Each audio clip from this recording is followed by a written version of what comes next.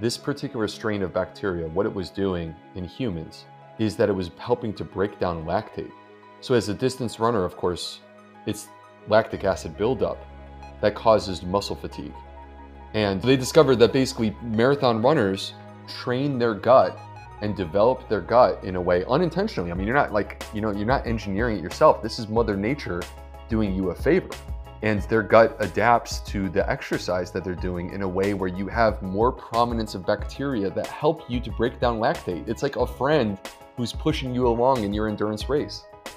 That was Dr. Will Bulsiewicz, the gut health doctor and author of Fiber Fueled, and this is his story on the Pacing Racing podcast.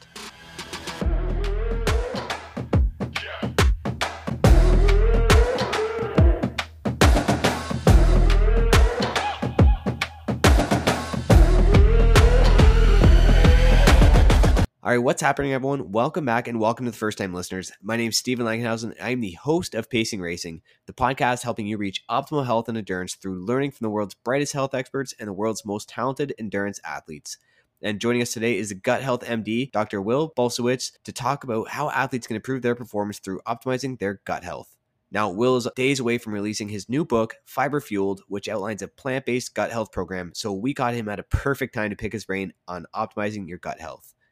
Now, this is an important topic for a number of reasons. Now, when you think of it from a performance point of view, endurance athletes eat way more calories than the average person. And not only that, athletes need to resort to some less than optimal foods during our workouts to fuel our bodies. And then when we work out, we put our bodies in the sympathetic fight or flight mode states, which means we leave our parasympathetic, which is our rest and digest state. So in these long workouts, we are continuously neglecting our gut health by shutting our digestive systems down and filling it with tons of carbs and electrolytes. Now, from a health point of view, our gut accounts for nearly 70% of our entire immune system, and it plays a vital role in our overall health and longevity.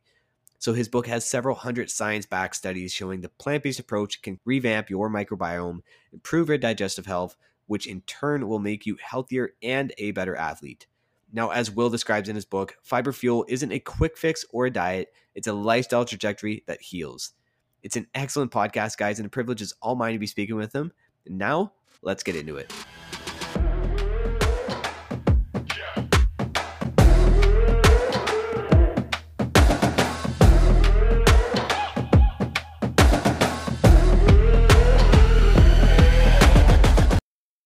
All right. So, Will, man, welcome to the show. How are you doing? I'm doing great. How are you doing, Steven? Yeah, no, absolutely fantastic. I know it's a little late here for both of us. We're in the same time zone, but different countries here. And I know both of us just got our young ones to bed. So we're ready to rock and roll, right? Yeah. That's the dad wife for you, right? Yeah, exactly. No, so, I mean, before we get into this, so you're in South Carolina, I believe, right? So what's the general vibe down there through this whole pandemic we're all facing here today? You guys keeping up well? We are. I think that we're fortunate in our community that we're not as densely populated as many of the other East Coast cities. So it never really hit us. Like by the time it started to ramp up in New York and we became aware of the threat, our city started to really slow down dramatically. And that was, sort of mid-March. And so for, basically the last 6 or 7 weeks, things have been super slow here in town. And it's hard to really know what's going on with the virus. I can tell you that on the medical side of things, because I'm a doctor and I work in the hospital, there's still some cases that are coming in, but it's dropped off. It's tapered off dramatically. But, the problem is with this whole thing is we just don't know how exactly this is all going to play out, because the minute we put our guard down and we stop doing the things that we're currently doing, the virus can start to come back. And so it's just sort of a challenge to know what is the right choice. There's no doubt that this virus is horrible, right? And the things that it's done, across the entire globe, I mean, it's horrible. But for each one of us, it puts such tremendous strain on us that I kind of see it like, look, you really have no choice but to try to find something positive to hold on to. Because if you don't, the thing's just going to drag you down, and it doesn't make it any better. And frankly, as you and I are going to talk about in a few moments here, the more that the stress drags you down, the more that it can affect your health, because it can alter your gut. And if it alters your gut, it can affect your immune system. And that's not a good thing right now. No, exactly. I'm glad you touched base on that. And, there's lots to get into around the gut health and how that revolves around your immune system. And so I'm excited to have you on here to discuss some of this. And I mean, I guess before we get into this and get into discussing your book that's dropping in a couple of days here, let's hear a little bit about your background just to get the listeners up to pace here. Sure. So I am a gastroenterologist. That's what I do for a living. I do that full time. So that means I'm a specialist with expertise in basically the organs of digestion. So like esophagus, stomach, small intestine, colon, pancreas, liver. I'm basically the expert when it comes to those things. And that's what I do. And I do that 5 days a week. I see patients. I do colonoscopies and upper endoscopies and things like that. And I am traditionally trained in, allopathic medicine or Western medicine. I went to Georgetown for med school in DC, and then I went to Northwestern in Chicago. I was the chief resident, where I did my internal medicine training. And then I went to the University of North Carolina to do my GI specialty training. And, as I was going through this, the story for me, because I know that your podcast really is focused on the runner's life. And I grew up a great athlete. Now I was never great at endurance. I was one of these guys that's better at sprinting than distance. But I was a good athlete. I played soccer, I played basketball, and I played tennis in high school. And as I started to age, I got closer to 30. I noticed that my body was changing, and I gained weight. I was up 50 pounds relative to where I was in high school. I had high blood pressure. I had anxiety. I honestly, at times, in retrospect, I feel like I was depressed. I had low energy and low self-esteem. And, it's kind of weird to describe that because I think to outsiders, people who saw what was happening in my life professionally, they would go, but you were accomplishing all your goals. You won the highest award in your residency program. You were the chief resident at one of the top programs in the country. Like, how could you be depressed? How could you not be feeling confident and good about yourself? But I was miserable. I was miserable. When I was 30 years old, I felt like I was 60. And I needed a way out. And the problem is that my medical training hadn't really taught me how to even take care of myself. And this happened eating the same diet that I was raised on. And so from my perspective, it's like, well, why would this be the problem? This was the way I ate as a kid. This is the way that I was taught to eat. And so I tried to exercise my way out of it. And typical sort of guy fashion, I was like, look, if I exercise hard enough, I can eat whatever I want, then it doesn't matter. And so and I'm literally not exaggerating when I tell you this, that I would go and lift heavy weights, for usually about 45 minutes. And then I would either jump on the treadmill and run a 5 to a 10K, or I would jump in the pool if it was the summertime and I would swim 100 laps. And I could improve my exercise performance. I could run that 5K or 10K at a pretty decent pace, or do those laps in the pool and hold up pretty well. But I couldn't lose the weight. I just couldn't do it. It wasn't happening. I still had a gut. I could put muscle underneath the gut, but I couldn't make the fat go away. And things changed for me when I met my wife. So we just started dating at this time. And, we would go out to dinner. And for me, it was always, is it going to be a ribeye or is it going to be a pork chop? Like, what's it going to be? And I met my wife and she just ate completely radically different than I did. She would, basically eat a plant-based diet. And so when I saw this, what I noticed is that she could eat without restriction and, in complete abundance. Like, she just was devouring food and she had complete control over her weight. She didn't have to worry about it. So it opened up my mind to the possibility that maybe this diet that I was raised on wasn't doing me any favors. And that as I had aged, this diet was catching up to me and causing health issues. And so I decided to just dabble a little bit. And I started with just smoothies instead of going to get fast food for dinner. And felt amazing the first time I did it. Great, like very light, great energy. Went to the gym and I smashed a workout an hour later. And it brought me back, and I kept trying this, and I was noticing changes in my body, and the fat was melting away, and I was like, wow, I'm getting the results that I've been dying to have and been working so hard for, and now I'm getting them by simply making these small dietary changes. So, you have to understand, like, I am a man of science. Like, I believe wholeheartedly in evidence-based medicine. In my practice as a doctor, science is my compass. That's what I use on a daily basis to care for my patients. And so I went to the medical literature thinking there's no way there's anything in here because I haven't heard anything about this. And I was shocked when I found that there were literally thousands of studies on nutrition showing us a path to better health. And go ahead, go ahead. No, I'm fascinated by hearing this story, and I know a lot of people can probably relate to this, right? It's that common saying of, the abs are made in the kitchen, right? And Yep. you said that really well there. And I read in the first chapter of your book there how time and time again people are told by their doctors that food doesn't matter. When it comes to like whatever symptoms they may have. That I even had my gastroenterologist brush off the question when I asked if certain foods would make difference in ulcerative colitis symptoms. And like, why are we seeing that this is happening so much out there? I'm quite curious about that. I think this is a multifactorial problem. Part of it is medical education. The doctor is not actually taught practical nutrition. So let me put into perspective for you. I'm I'm 39 years old. I'm turning 40 in a couple of months here. And so it's not like I'm at the tail end of my career. But medical school for me was almost 20 years ago.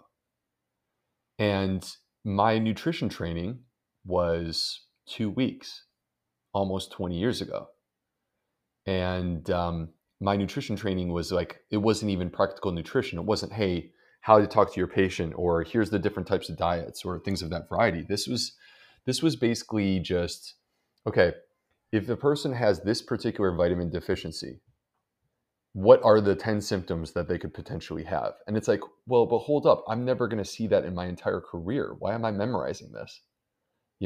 That was what nutrition was. And that's part of the issue. The other part of the issue is that it is not made a priority by our government or by insurance companies.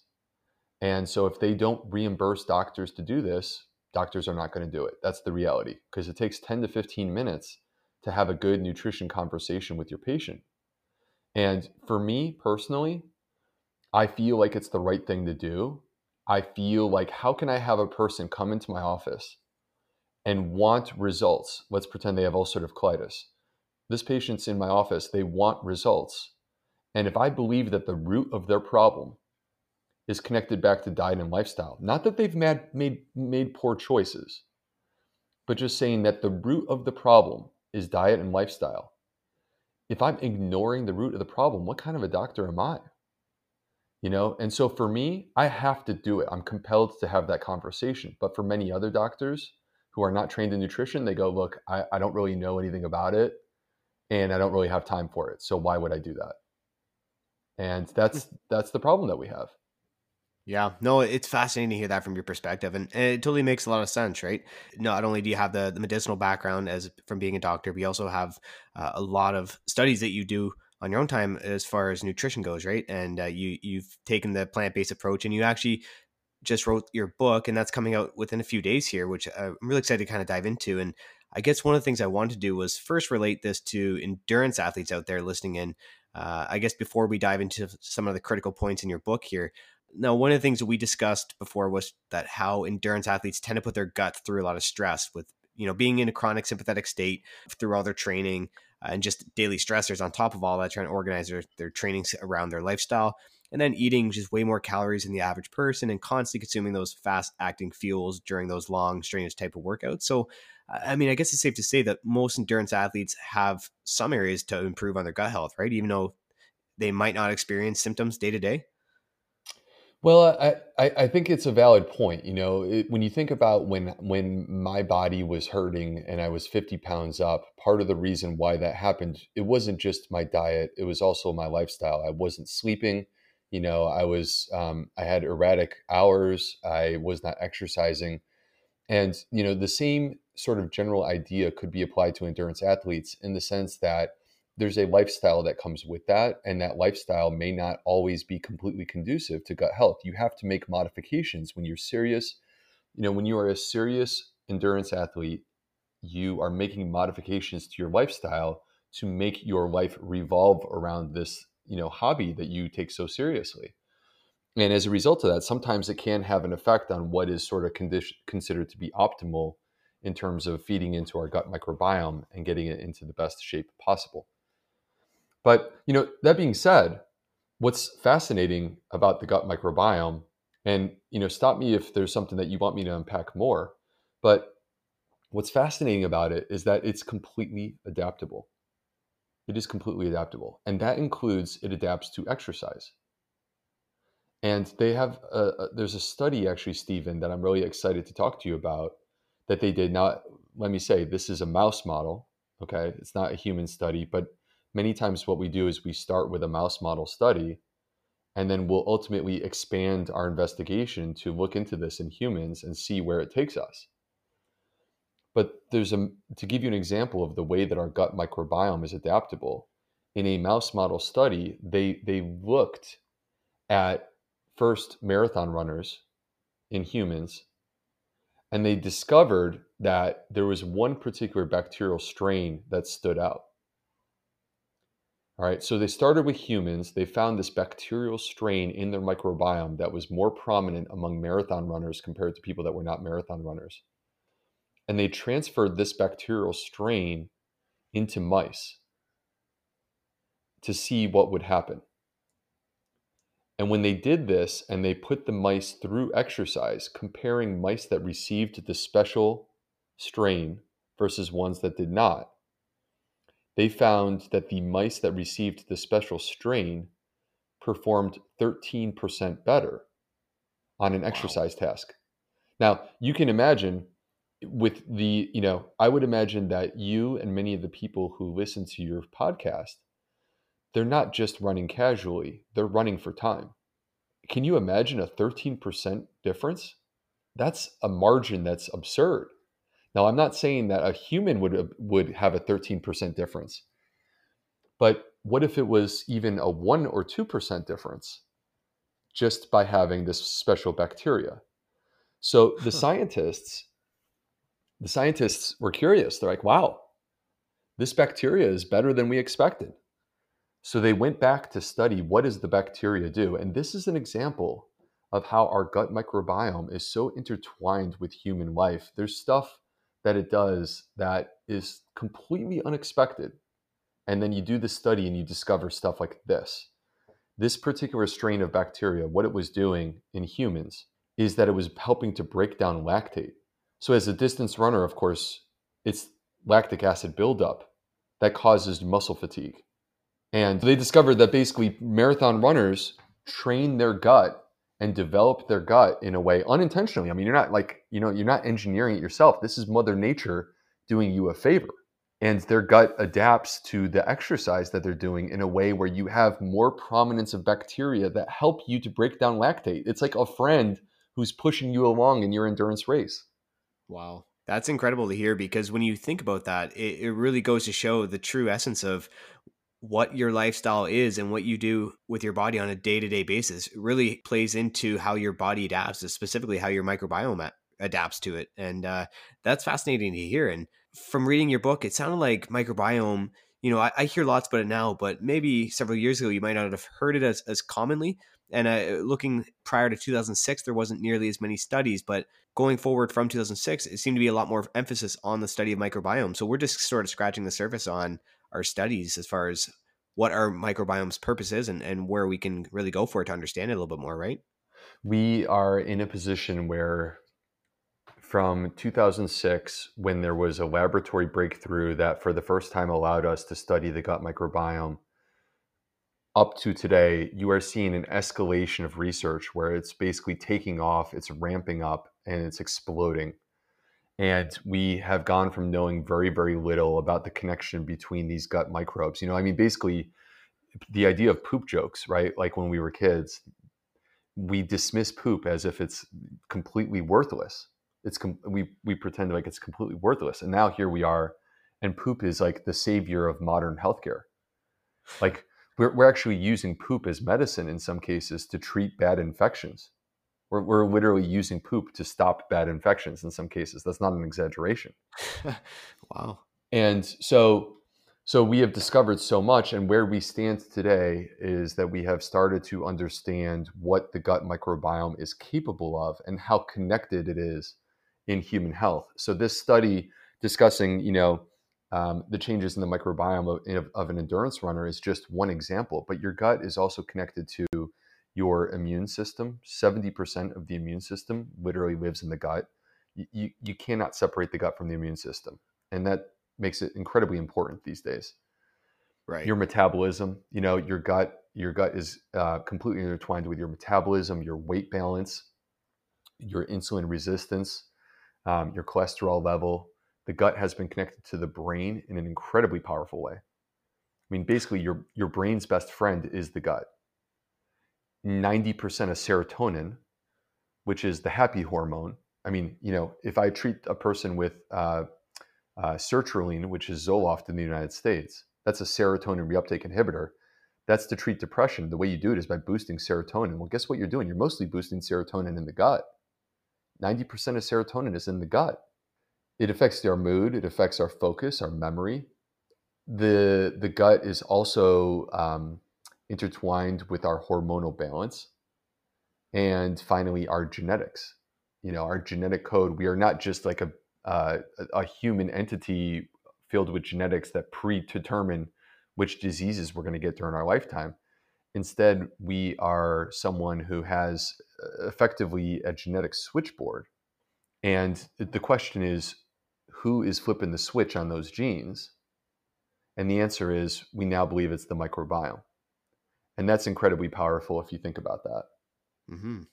Wow. That is really incredible. And when we look at microbiome, one of the things that are very prevalent now that people talk about on a day-to-day basis is probiotics. And you hear that so commonly now. And I wanted to get your opinion, dive in a little bit more, because I think this can benefit, endurance athletes as a step one to correcting gut health or optimizing gut health if they per se don't have any active symptoms. But, I hear some people swear by them and take them religiously. And I've heard others say that some aren't really beneficial unless you're getting probiotics specific to your gut microbiome. And like, what's your viewpoint on probiotics? Does this come down to if we take any probiotic that your microbiome will adapt to this, or should you be supplementing probiotics with, getting a microbiome test, see what you're lacking, and then supplement accordingly? Like, what's your whole take on that? So, I take care of people with digestive issues on a daily basis. It's what I do for a living. And what I'll say is this. I have seen some patients who definitely get a benefit from probiotics. The problem is you can't predict who that person is going to be. And so if you come into my office and you have a medical issue, so let's just say that because as you mentioned earlier, that you have ulcerative colitis. So there are actually studies to say that ulcerative colitis can be treated with very high doses of probiotics. So, but the problem is that you still have a completely unique gut microbiome. Like there's no such thing as a generic ulcerative colitis pattern. I can't diagnose ulcerative colitis based upon your microbiome. That's not possible yet. You have a unique microbiome. There's no one on the planet with a microbiome quite like yours. And if I give you a probiotic, what I'm giving you is I'm giving you a generic formula. And I'm crossing my fingers that when this generic formula descends down into your colon, which is where most of these microbes live, I'm hoping that that formula is going to lead to good chemistry and create magic. And the problem is that you won't know until you try. And the probiotics can be extremely expensive. So like, for example, for ulcerative colitis, it could cost over $100 per month for the amount of probiotics that you need. That's a lot of money to spend and not know whether or not you're going to get results. The challenge is that we have been hearing like probiotics so tied into gut health. When people think of gut health, the first question is probiotics. Which one? And the reason that is marketing. Marketing. People are making money off of probiotics. You can sell a probiotic for $40, $50, or $60 a month, and you can't really sell other things that are potentially more effective for that kind of price. So, I'll be honest with you. You actually brought up a very astute point, which is that what if you could do microbiome testing to see where the deficiencies lie? And I think that's the future. And that's when I'm going to be really excited about probiotics. But that future is not yet here today. Because what you need to do is you need studies where they take patients with, for example, ulcerative colitis or with irritable bowel syndrome, and they apply that test. And using that probiotic, they demonstrate that that probiotic is superior to a placebo. You actually have to do the study to prove that. Because if you don't, then we just don't know. And that's the problem, is today we don't have enough good studies to know how to apply probiotics in a personalized fashion, which is ultimately what we need. Wow. No, that's fascinating, right? It's amazing to hear. And there's so much talk about probiotics. So I'm glad you really touched base on that and got to the root of the discussion points on it. So that's incredible. But, one thing we can know for certain here is food and how that can make a difference in our everyday health, right? And optimizing our performances. So you've spoken a lot in your book about this, and you also advocate for this on social media and, of course, to your patients as well, right? Now, you're an advocate for plant-based approach to health, and I think many can agree with you on this. But can you summarize some of the reasoning here? Like, why are we, I guess, first off, seeing so many other different types of doctors or influencers or people on social media, I guess, per se, that are preaching about so many other different types of diets, like carnivore diets or keto or something completely different than, the plant-based approach? Well, I think that there is a challenge that exists for the layperson in collecting their information from the internet, or from social media. There's challenges that exist there. And the reason why is because, like, literally any person can set up a social media account and claim to be an expert and then try to share information with you. Literally anyone can do that. And they can say whatever they want. And in some cases, people say things that are so extreme that they lose their medical license because of it. But most of the time, it's not regulated on that level. And so literally anyone can say whatever they want. And it doesn't mean that it's good science.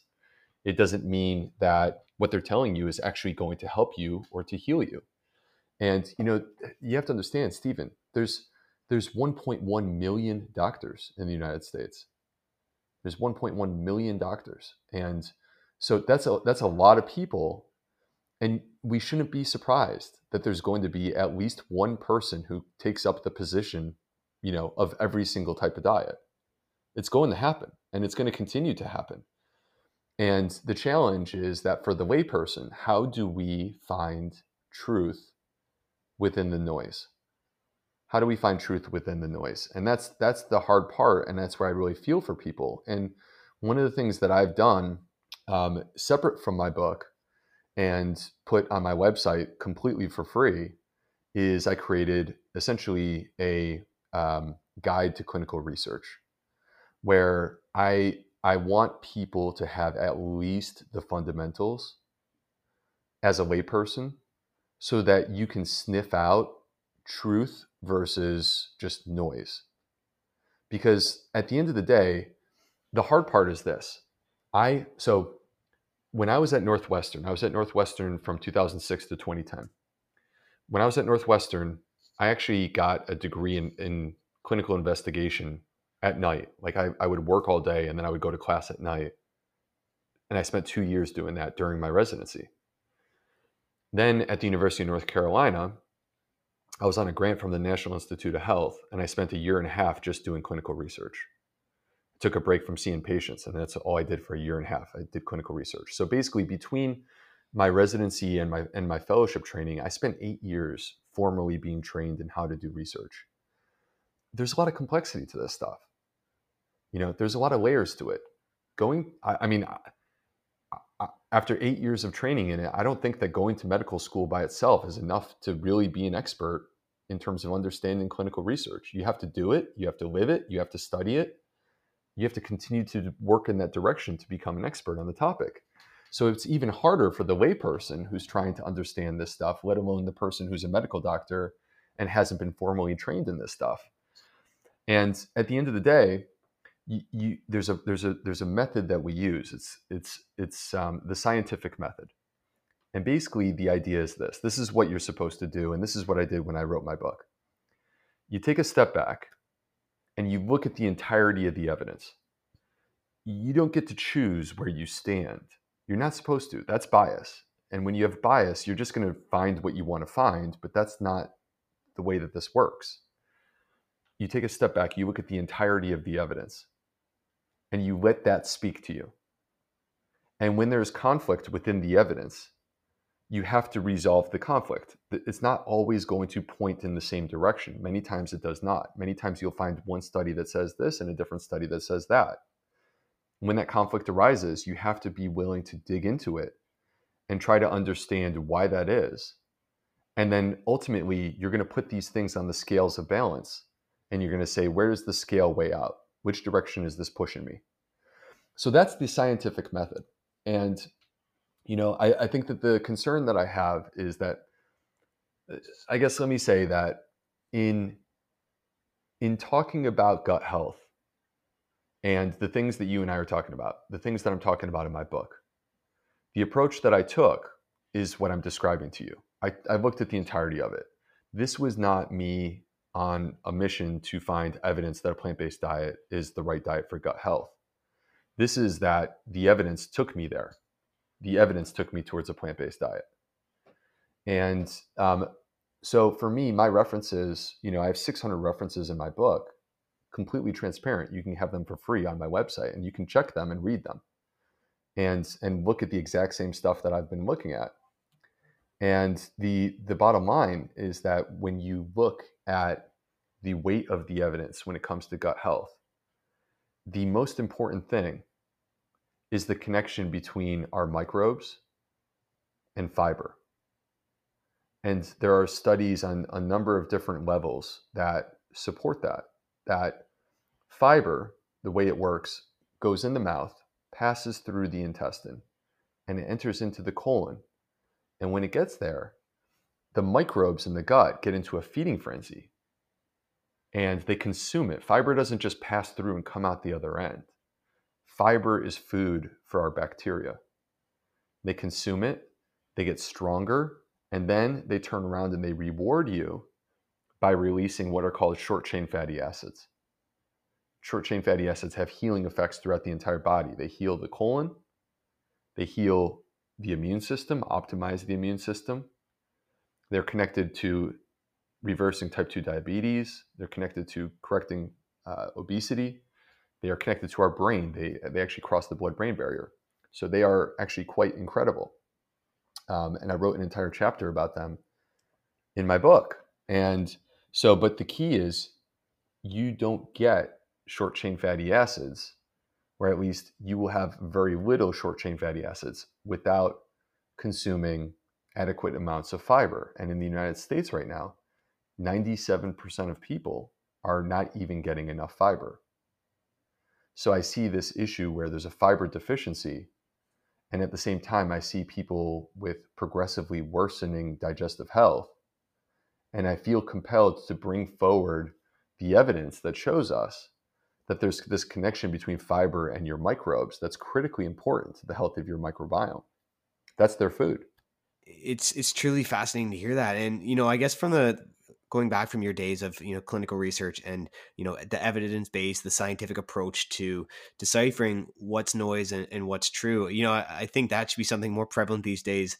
And I hope that more people can, tap into that and use your resources on your website, especially in times like this with COVID going on, right? There's so much noise out there with that discussion that I think a lot of people could benefit from if they take it from that sort of an unbiased approach, just like you did. So, I mean, that's incredible all in itself, and the research you came up with to find out the fiber deficiencies. And now, one of the things we spoke on before the podcast was that the other doctors out there, or some other doctors out there, have been suggesting that whole grains and beans are inflammatory foods, and that beans contain lectin that should be avoided, and things like that, right? And Right. now, I avoided beans myself for a while there, actually, because they came up inflammatory on an IgG food sensitivity test. And Sure. now, I mean, I've heard that there's a lot of inaccuracies in the IgG food sensitivity testing. And then reading into your insight a little bit more, that's a little bit kind of far off from the truth, I guess, right? Can you explain that a little bit more? Yeah, happy to. So, first talking about the IgG food sensitivity test. So this is a blood test looking for antibodies. And when you're looking for antibodies, basically what you're doing is you're paying attention to the immune system. But the problem is that we have multiple studies that have shown us that a person will have a positive IgG antibody test and they'll say, hold on, like I eat that food all the time. I feel totally fine. There's no issue. Or the flip side may be true, where a person will have a negative IgG antibody test and they'll go, wait, that's kind of weird because when I eat that food, I feel absolutely horrible. So how do you explain the inconsistencies with the blood test? And the answer is that it's probably not ideal to be checking a blood test to understand food sensitivity when most food sensitivity is driven by damage to the gut microbiome. And the blood test has nothing to do with the gut microbiome. So truly, when people have food sensitivity, it typically comes back to the fact that our gut microbes, we rely on them to process and unpack our food. There's these enzymes that I talk about a little bit in the book that are called glycoside hydrolases.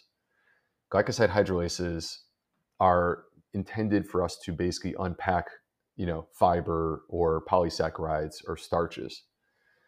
Us humans, in our entire huge size and our digestive system, we only have 17 of those glycoside hydrolases. That is a pathetically small number. Some of these bacteria that are a single cell, they're a single cellular organism, have hundreds. They have hundreds of glycoside hydrolases. And when they study the gut, they've estimated that a healthy gut microbiome could have 60,000 unique enzymes designed to break down and process these foods. The problem comes in when there's damage to the gut. So a person that has, dysbiosis, which is the word that we use for damage to the gut, which is associated with ulcerative colitis or is associated with irritable bowel syndrome. These are the people who have food sensitivities. And the reason that they have food sensitivity is because of the damage to their gut and the fact that they're probably missing some of the enzymes necessary to process and digest. The challenge with lectins, or some of these other parts of the food that we have been told are inflammatory and bad for us. The problem is that, and it comes back to the idea of using the scientific method, which is that there's a hierarchy to evidence. And what I mean by that is that anytime that we do a mouse study, I alluded to this earlier, anytime we do a mouse study, we should always confirm that in humans. You should never take it at face value. Anytime we do a test tube study, we should always confirm that in humans. These preclinical studies are not adequate. And we have seen far too many times that something that you find in a mouse or something that you find in a test tube simply does not translate when you apply that to real humans doing real things. So the problem is we have conflicting evidence of this type. Lectins in a test tube look like they're problematic. All right. Now, to be fair, I don't know if you've heard the alternative side to the story, which wasn't shared in the popular book, but lectins also have anti-cancer properties, which are beneficial. There's multiple different types of cancer which are thought to be prevented by lectins. And cancer is the number 2 cause of death in the United States. But the problem that we have with lectins is that you see these test tube studies where there's a high concentration of a lectin combined with human cells. They shake it up and it looks like it's a problem. But then you take the food and you have real people eat the food and you look at what happens to these people when they eat beans and they eat whole grains, and we find that they live longer with less heart disease and with less cancer. And then you look at their microbiome, because the theory is that lectins are bad for the microbiome, or lectins are bad for the gut. And once again, you find that the people who eat these foods have a healthier microbiome because they're high in fiber and they're high in resistant starch. And those are the things that feed the gut microbiome. The people who struggle with these foods, it's not inflammation. That's the key. The people who struggle with these foods, it's sloppy digestion. It's because they have a damaged gut and they need to adapt their gut to these foods to make it stronger. Because I think that your listeners will appreciate this. The gut is like a muscle. It can be trained. It can be made stronger. It can be adapted. But you have to put it through the process in order to do that. If a runner stops running and becomes sedentary, they can't wake up they can't wake up one day and go run a marathon. You have to build up towards that marathon. You have to build up your muscle and your endurance over the course of time to get there. The same is true with the gut. A person who has ulcerative colitis or has irritable bowel syndrome, that's a person who has a damaged gut. That's not a person who's a trained athlete. This is more like someone who's going through rehab. You're not trying to run 10 miles. You're the person who's at physical therapy just trying to walk. And you have to build that up to get yourself to the point that you can start running again. So that's the key with the gut, is when we introduce these foods, you need to adapt your gut to these foods. But if you've had a damaged gut, beans and whole grains may be difficult in the beginning for you to consume. And you have to rehab your gut by introducing them slowly over the course of time and building up until you get yourself to a point where you can tolerate them better.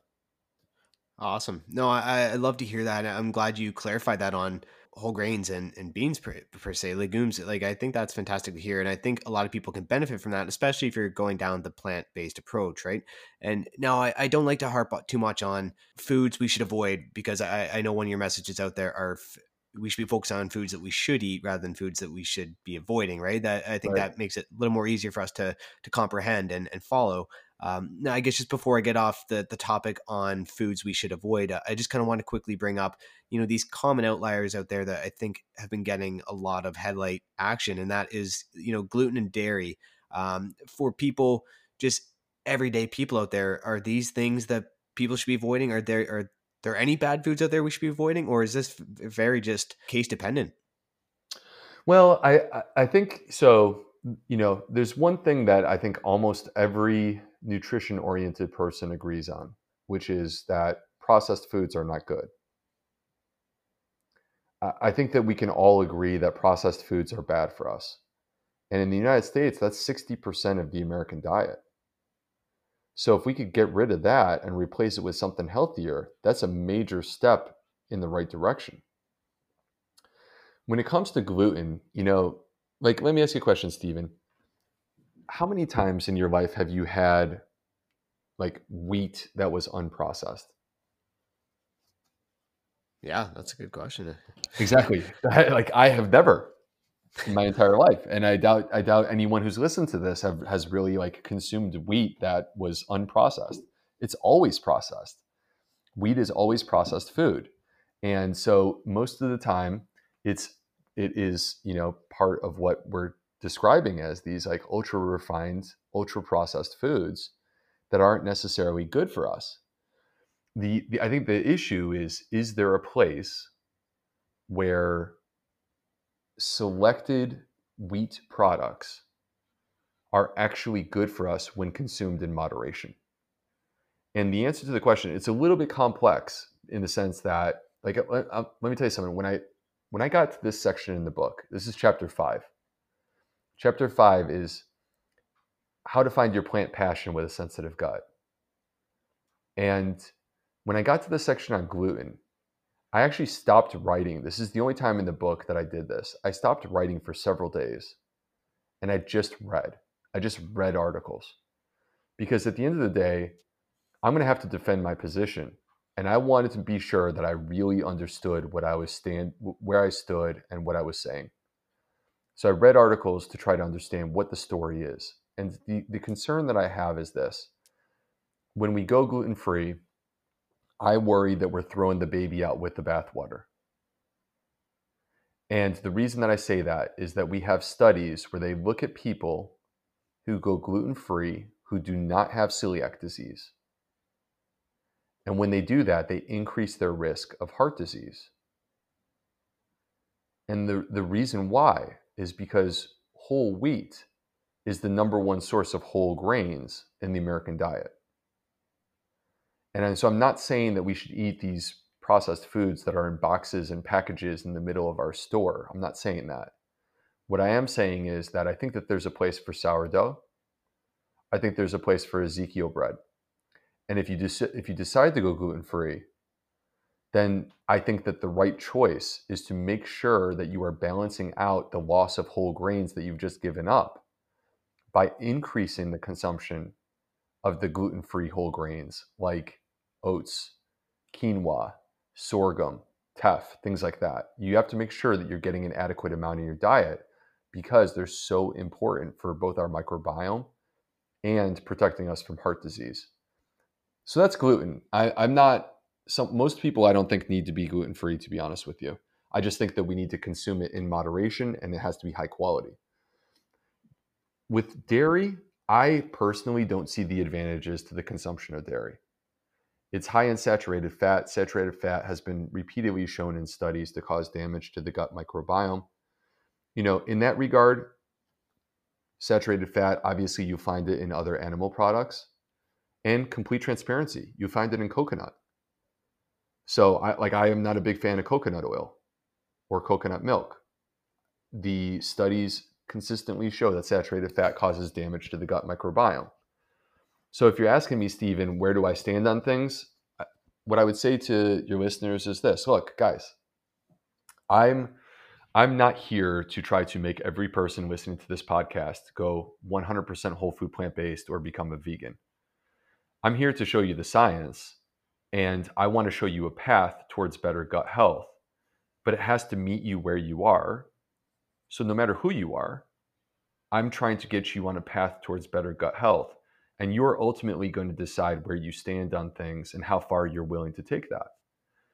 For me personally, I was like 5% plant-based before I started all this. And it took me several years to make these changes. I didn't do it overnight. I didn't do it for ethical reasons. I didn't do it for environmental reasons. I do think those things have validity, and you can look into them if you want to. But for me, it was always about my health. And then when I found the science, it was about the health of my patients.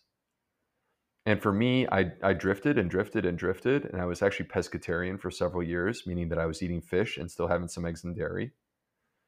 And I was about 205 at that point, and my high school weight was 190.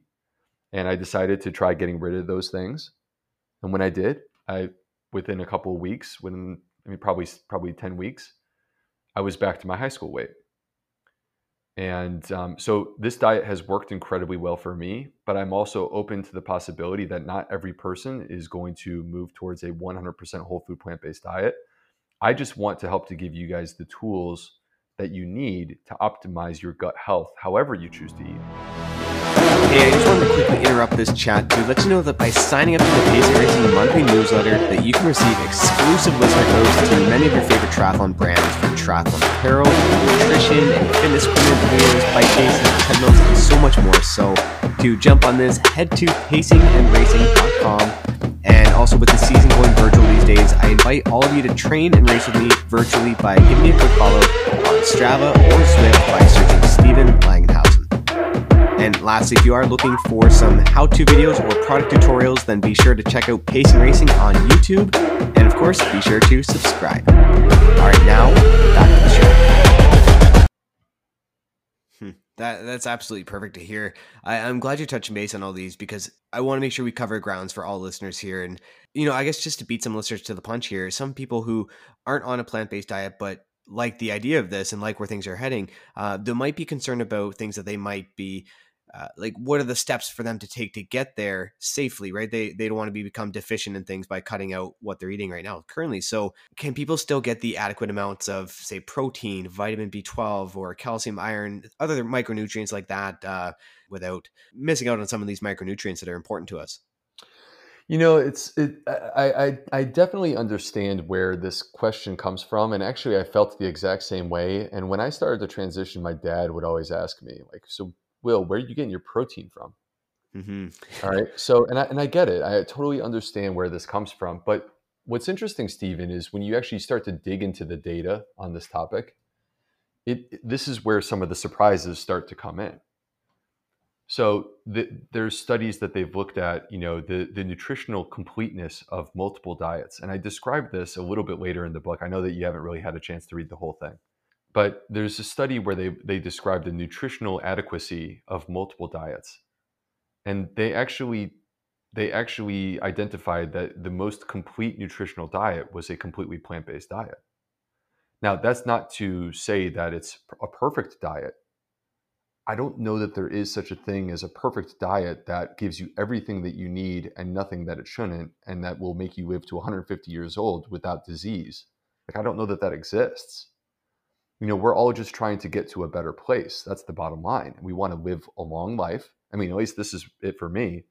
I want to live a long life, and I want to be sharp when I'm 60, 70, and 80. I don't want to be sick.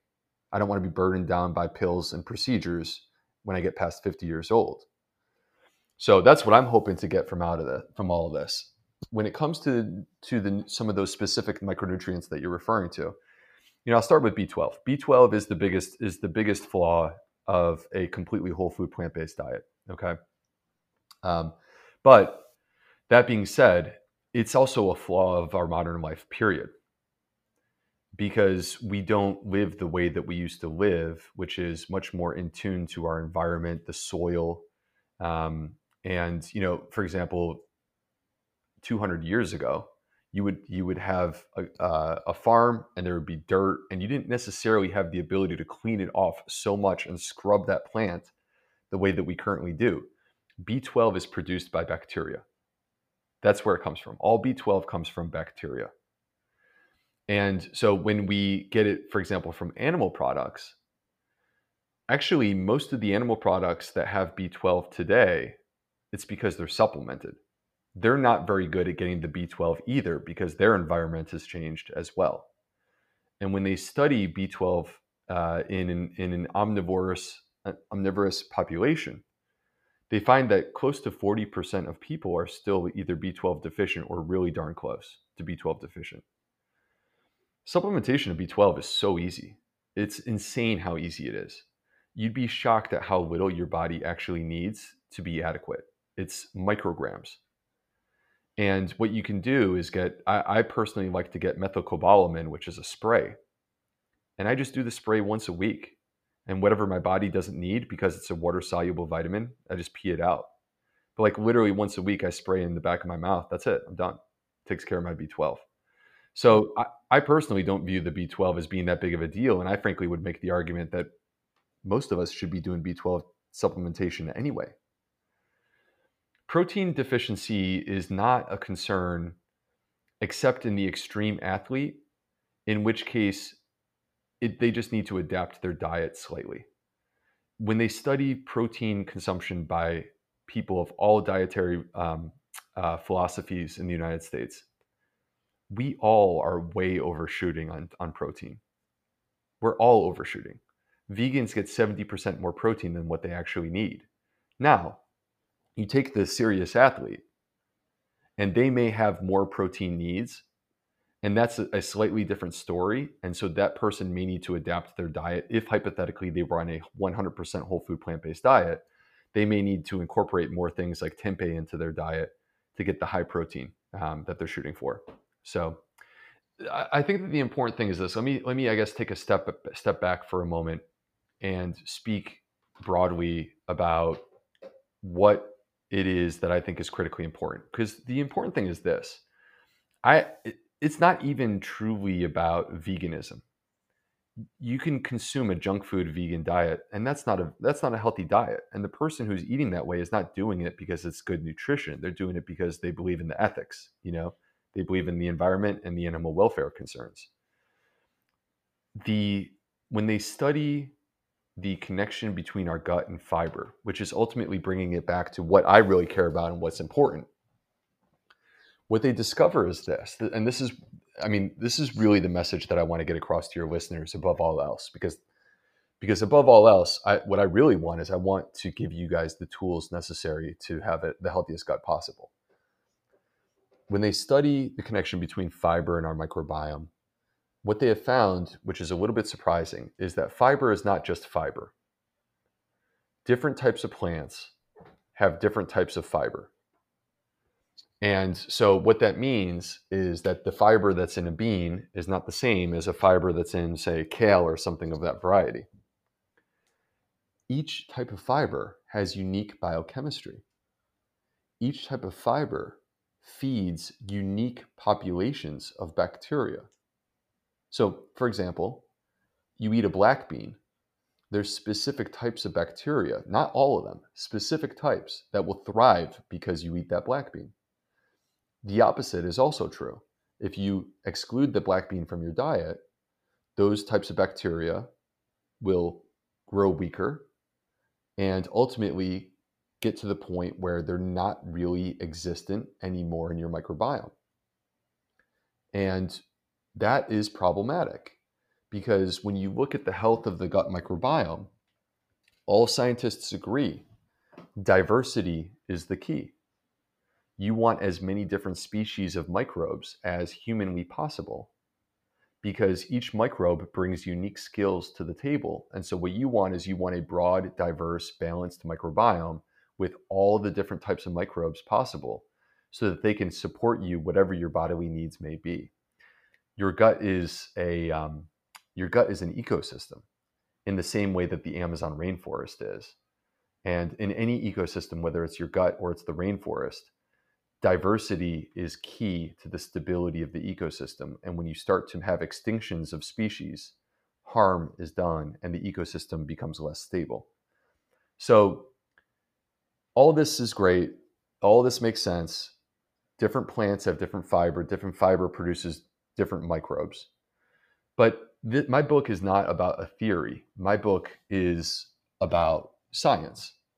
And I wouldn't bring forward this idea if I didn't have science to back it up. The largest study to date to allow us to correlate the health of our gut microbiome with our diet and lifestyle is called the American Gut Project. And so this is actually an international project. It involves people from Canada, as well as the US, as well as the UK, and over 40 countries around the world. And when they did this analysis, what they discovered was that there was a clear-cut number one predictor of a healthy gut microbiome.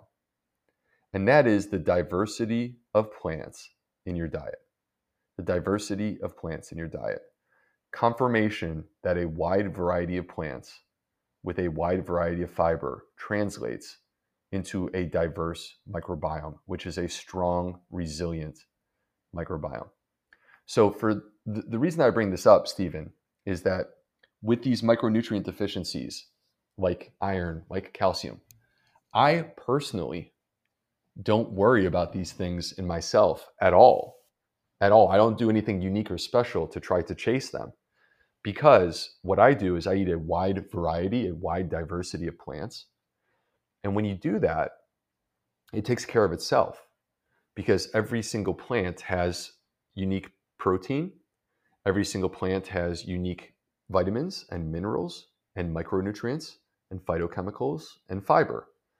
And when you combine this broad array, you get the strengths of all of them combining to basically give you the best nutritional adequacy possible. So from my perspective, let me just say, like, for full disclosure, in this study, diversity of plants was more important than veganism for the health of the gut microbiome. And that's because you can eat a vegan diet that's restricted in only a couple plants. And again, that's not that healthy. And a person who does a paleo diet and makes an emphasis on diversity of plants, it could be a very healthy diet. But I would argue it's much better when you include whole grains and legumes.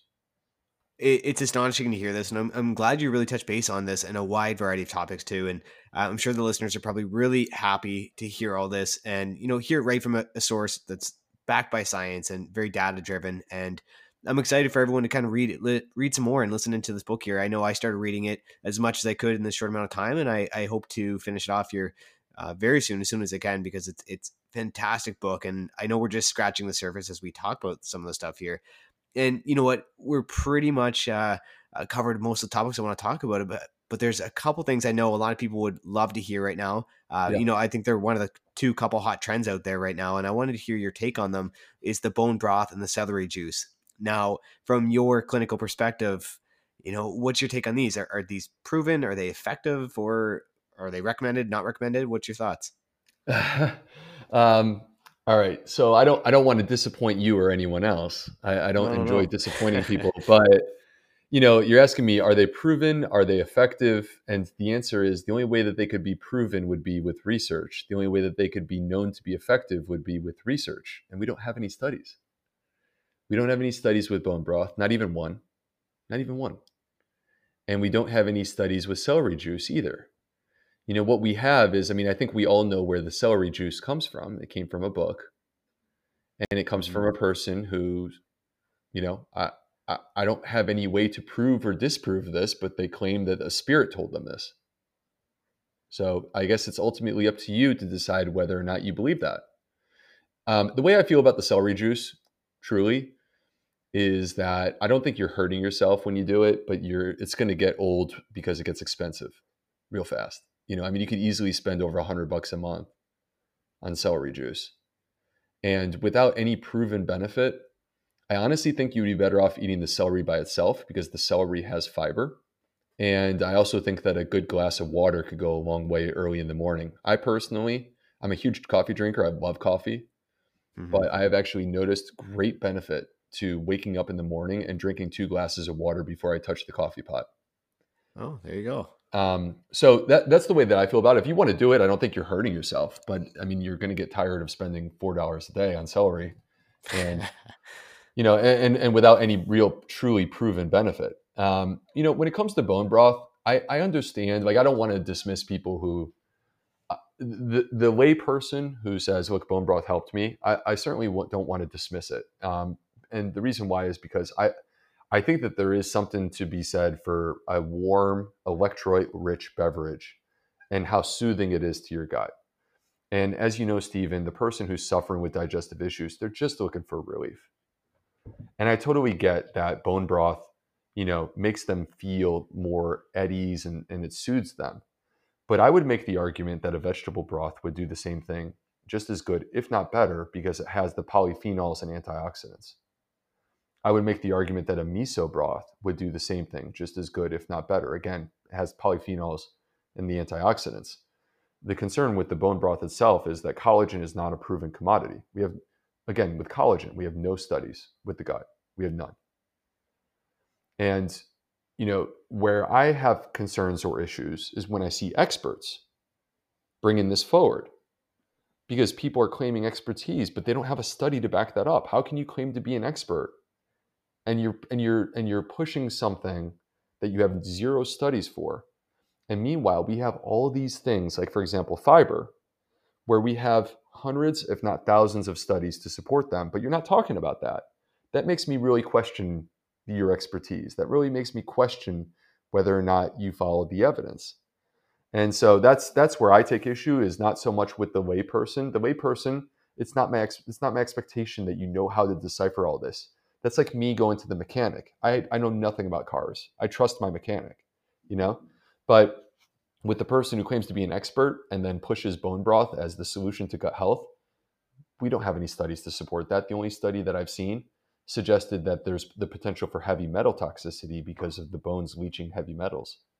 You know what? Honestly, so I love to hear that, and I myself I've been on the celery juice, but that's just it, right? At the end of the day, when we look at our ways of differentiating and deciphering as a layperson, what's accurate, what's truthful out there. All you can do is hope, right? So, I mean, to hear it from someone like yourself who has the understanding of finding this data and this science and research and deciphering it or lack thereof in these cases, I think that's perfect. I think by no means are you attacking anyone individually or are you discrediting people. I think you're just opening up in your stance on it as there's no proof in certain things that people are bringing forward. So I really appreciate to hear that. And I think that's awesome. I think a lot of people can respect that. So Mhm. um, awesome. And you know what, I guess that's a perfect place to end things off here. Just to recap, we spoke on some plant-based plant-based approach, I should say, sorry. And we talked about some probiotics and microbiome. We spoke on the bone broth and celery juice and some foods that we may have been avoiding or may not have been avoiding, but something to think about, things like gluten and dairy and stuff like that. Are there any other important topics you think you'd like to highlight in terms of endurance athletes out there that might optimize their gut health? Yeah, so. I guess there's two things. There's two things that I want to mention real quick. So, first, let me say that there are ways to optimize your gut that have nothing to do with food. And so, what I'm talking about is your lifestyle. It's important as an endurance athlete to, number one, make sure that you're getting adequate amounts of rest. To me, that's at least 8 hours of sleep per night. And it needs to be priority. It's too important. The second part with that, along the same lines, is the timing of your rest and your circadian rhythm. You want, to the best of your ability, to have an early dinner, and then you want to make sure that you're not snacking late at night and you're having a reasonably early bedtime. I mean, I'm talking to guys, I'm under the assumption here that I'm talking to guys who, you're very serious about your craft to the point of almost being a perfectionist. And if that's the case and you're looking for that added edge, this is the kind of stuff that you need to be doing, which is tapping into your circadian biology, making sure that you're getting a good night's rest. So timing becomes everything. Early dinner, no food after dinner, just water fasting. Go to bed early if you can. By early, I'm referring to like 9:30, 10, 10:30, something like that. Not staying up till midnight. And then getting your 8 hours of sleep at least. And then you wake up in the morning. And at that point, if you've done this properly, you've been fasting for at least 12 hours. And there's benefit of that to the gut microbiome as well. So that's a sequence that you guys can do that may be beneficial. The second thing I wanted to say real quick is just to bring things full circle. So very early on in the podcast, we talked about the exciting study where they found this one strain of bacteria called Veillonella. This Veillonella was the one that they put into mice and saw that the mouse that got Veillonella had a 13% boost in its performance on an exercise task. And they discovered that this breaks down lactate. Well, let me tell you something kind of cool. So Veillonella, what it does is it breaks down lactate and it transforms it into propionate. Propionate is a short-chain fatty acid. I mentioned short-chain fatty acids earlier because the way that you get short-chain fatty acids is when fiber meets your gut microbiome. We said before that fiber is food for your gut microbes. They consume it, they get stronger, and then they pay you back by releasing short-chain fatty acids. So the point, from my perspective, that I find to be fascinating is that when you consume fiber in your diet, your gut microbes will reward you with short-chain fatty acids. When you exercise, once again, your gut microbes will reward you with short-chain fatty acids. These signs are suggesting to me that the currency of health within the gut are short-chain fatty acids. We want to get more of them. And this is where there's, I believe, the benefit of optimizing and synergizing between your diet, making sure you're getting adequate amounts of fiber, and your exercise so that you can really get the short-chain fatty acids humming in your favor. So I just thought that was an interesting thing that your listeners would enjoy. Yeah, totally. That's absolutely incredible. I really appreciate you taking the time here. I know, as we're just talking about sleep here, I know I'm taking away some of your crucial sleep. It's 10 p.m. here, but we can't thank you enough. I think will go a long way in helping some people out. And, to all who want to grab a copy of this book, it's, coming out here next couple of days. So it'll be available as May 12th, right? So how can some listeners get some insight on this book and how can they get one in their hands? Yeah. So, I'm excited about the book. I can't wait for you guys to check it out. Many of the concepts we've talked about in the show are in the book, but obviously we're taking a deeper dive, and it allows me, for example, with gluten and lectins, to really unpack it the way that I want to. And so the book is called Fiber Fueled. You can order it if you live in the U.S. or Canada. You can order it from all your traditional avenues, whether that be Amazon or in the U.S. Barnes and Noble. But I'll be honest with you, Stephen. With COVID-19 and everything that's happening, I would actually encourage your listeners, if you're going to get my book, it's worth it put in the extra effort to call your local bookstore, because they're a small business, they're a part of your community. Amazon is only getting stronger, but many of the small businesses that live in our communities are really hurting right now. And this is a great way to help to take care of your local bookstore. so that when COVID-19 is gone, hopefully they're still open, so that on a rainy day, you can go have a cup of coffee and flip through some books. So I would really encourage you guys to do that. I enjoy hearing from people. I enjoy connecting with people. If you want to connect with me, come find me on Instagram as the Gut Health MD, on Facebook as the Gut Health MD. I'm happy to continue the conversation, to answer questions. And you can find my website, theplantfedgut.com. I have my research guide that I alluded to earlier. I have a COVID-19 guide, and I have a robust email list that I think you guys would probably enjoy. So, and I appreciate you having me on. Yeah, no, absolutely. The pleasure's been all mine here. It's been super inspiring and informative to chat with you here today. So honestly, all the best, man. Stay safe, stay healthy, and thanks again. Appreciate that. Thanks, brother. I appreciate it, and wish you and all your listeners well also as we navigate this COVID-19 crisis. Excellent. Take care, man. All right. Awesome. Well, that's a wrap with Dr. Bulsiewicz. Thank you so much for listening, guys. And if you enjoyed this episode, among others, then please just take the time to open up your Apple Podcast app on your iPhone, search Pacing Racing, be sure to subscribe, and then scroll down to the bottom and just leave us a quick written review. It takes less than a minute to do, but it goes a long way in helping me out. So to all who do that, thanks so much. It's highly appreciated. And other than that, guys, happy training. And if you want to train with me on Zwift or Strava, then drop me a follow by searching Steven Langenhausen. Anyway, take care, guys. Chat soon. Cheers.